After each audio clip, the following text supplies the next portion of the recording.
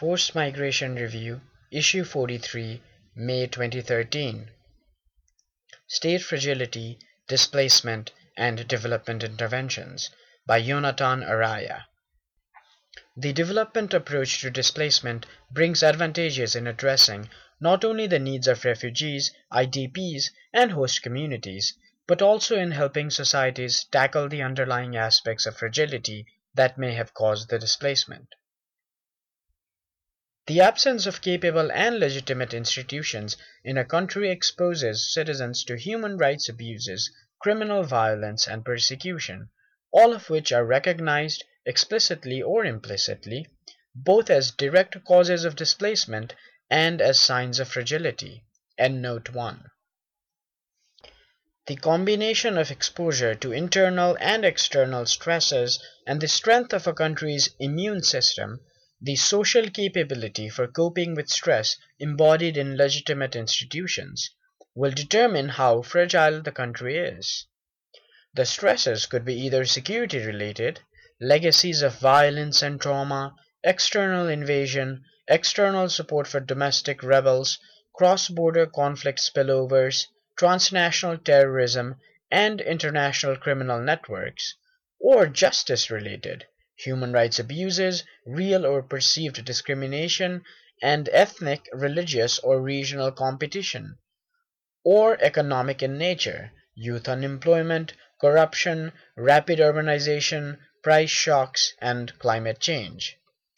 Some of these stresses, such as youth unemployment, price shocks, poorly managed natural resource wealth, and corruption, could indirectly lead to people becoming refugees or IDPs.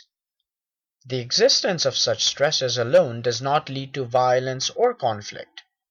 Countries or regions with the weakest institutions are the least able to withstand and respond to internal and external stresses, and are the most vulnerable to violence and instability.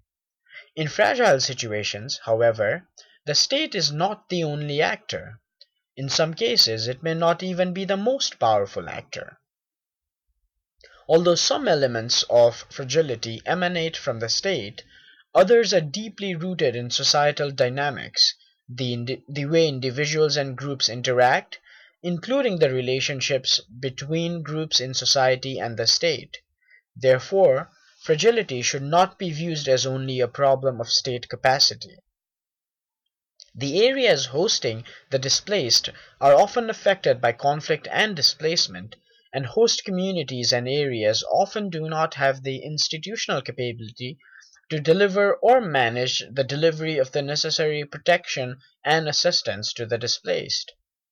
For instance, in Mogadishu, Somalia, the failure of state institutions to work with the various national and international actors that are providing assistance to IDPs has led to IDP camps being controlled by gatekeepers connected to local power brokers who regularly demand as rent a portion of the international aid the IDPs receive. Conflict and fragility also hinder the pursuit of durable solutions for displaced populations. Fragility undermines durable solutions, in particular voluntary repatriation, in various ways. First, the fragility of areas of origin, the main cause of displacement in the first place, makes the whole idea of return unattractive to the displaced and to the institutions providing assistance. Even if the areas of return are considered to be safe and free of conflict or violence, the absence of capable and legitimate institutions still makes it harder for the returnees to be self-dependent. If the institutions in the areas to which people may return fail to properly manage land and property disputes, the returnees will find it difficult to restore their livelihoods or find shelter. And the absence of strong and capable institutions that address issues of discrimination and marginalization prevents the returnees from effectively pursuing income-generating activities and getting access to the services they need. How does displacement affect state fragility? Neglected or poorly managed displacement, particularly protracted displacement, can exacerbate situations of conflict and fragility. Cross-border conflict spillovers, with accompanying refugee flows, are among the security-related stress factors that lead to fragility. The influx of refugees into the Democratic Republic of the Congo, Zaire as it was then known, after the 1994 genocide in Rwanda is often cited as one of the factors that has contributed to the conflict there. The influx of displaced persons often overwhelms the institutional capacity of host communities. In addition to putting a strain on weak institutions, displacement can cause or exacerbate difficult relations between the displaced and the host communities.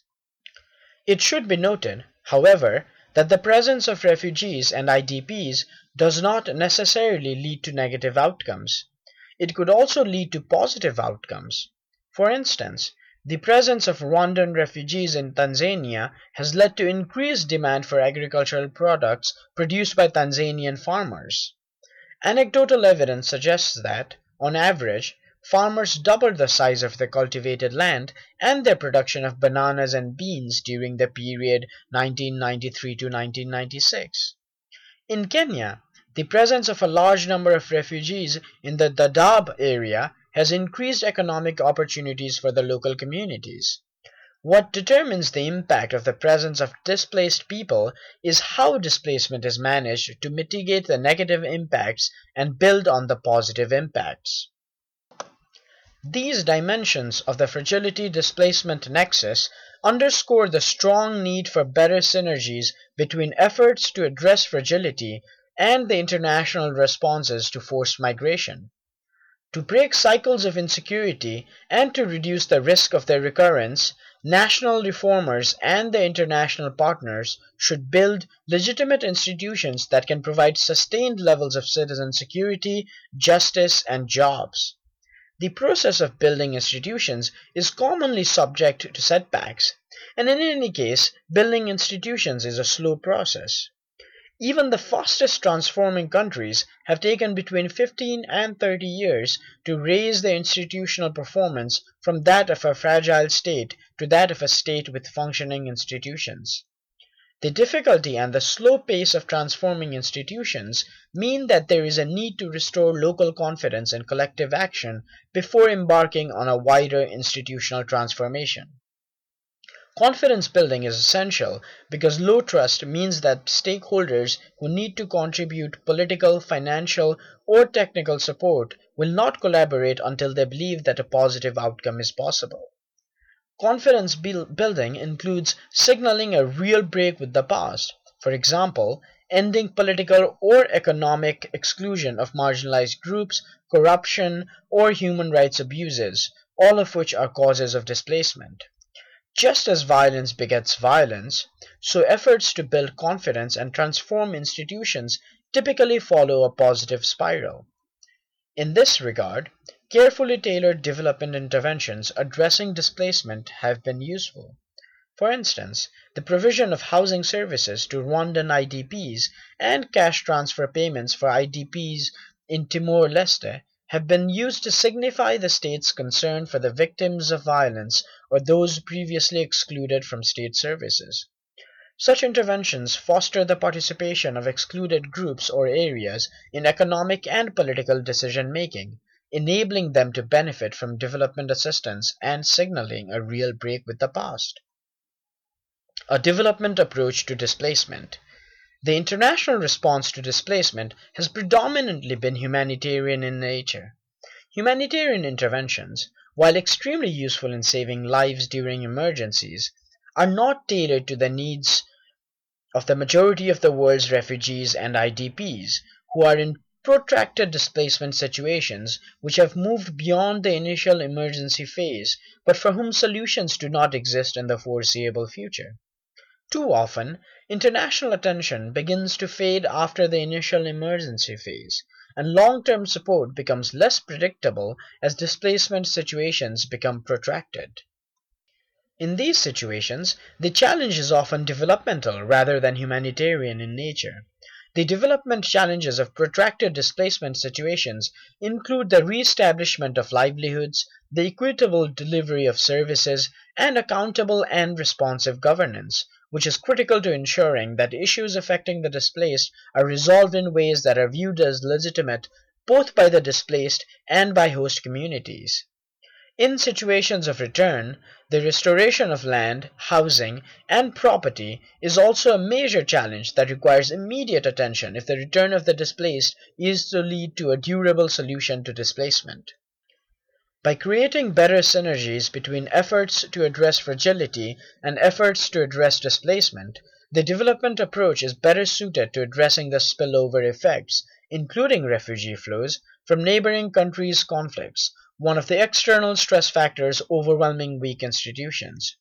A development approach to displacement means contributing to building institutions that help mitigate the stresses caused by large-scale displacement and is useful in building on or taking advantage of the positive impacts.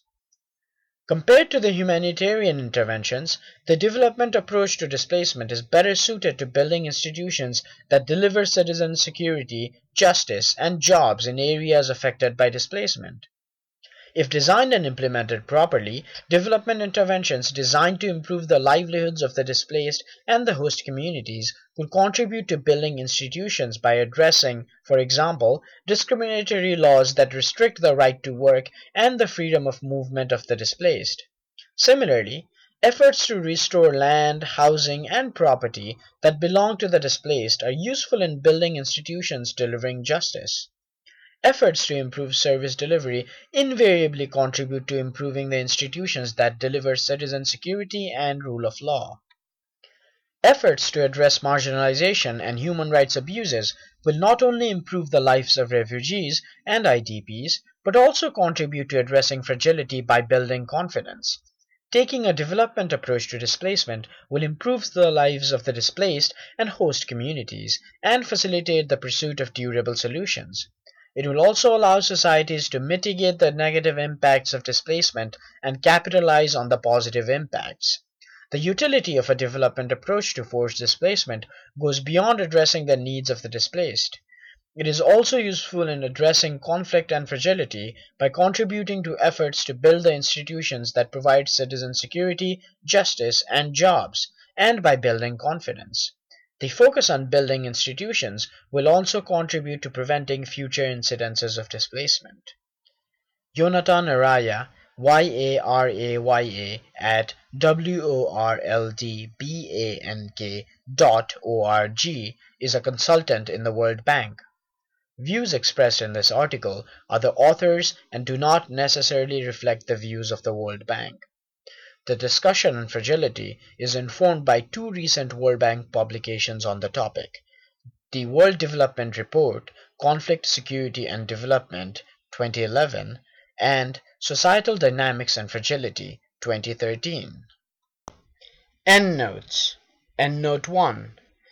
For example, in the African Union Convention for the Protection and Assistance of Internally Displaced Persons in Africa, Kampala Convention, the 1969 OAU Convention governing the specific aspects of refugee problems in Africa, and the 1984 Cartagena Declaration on Refugees.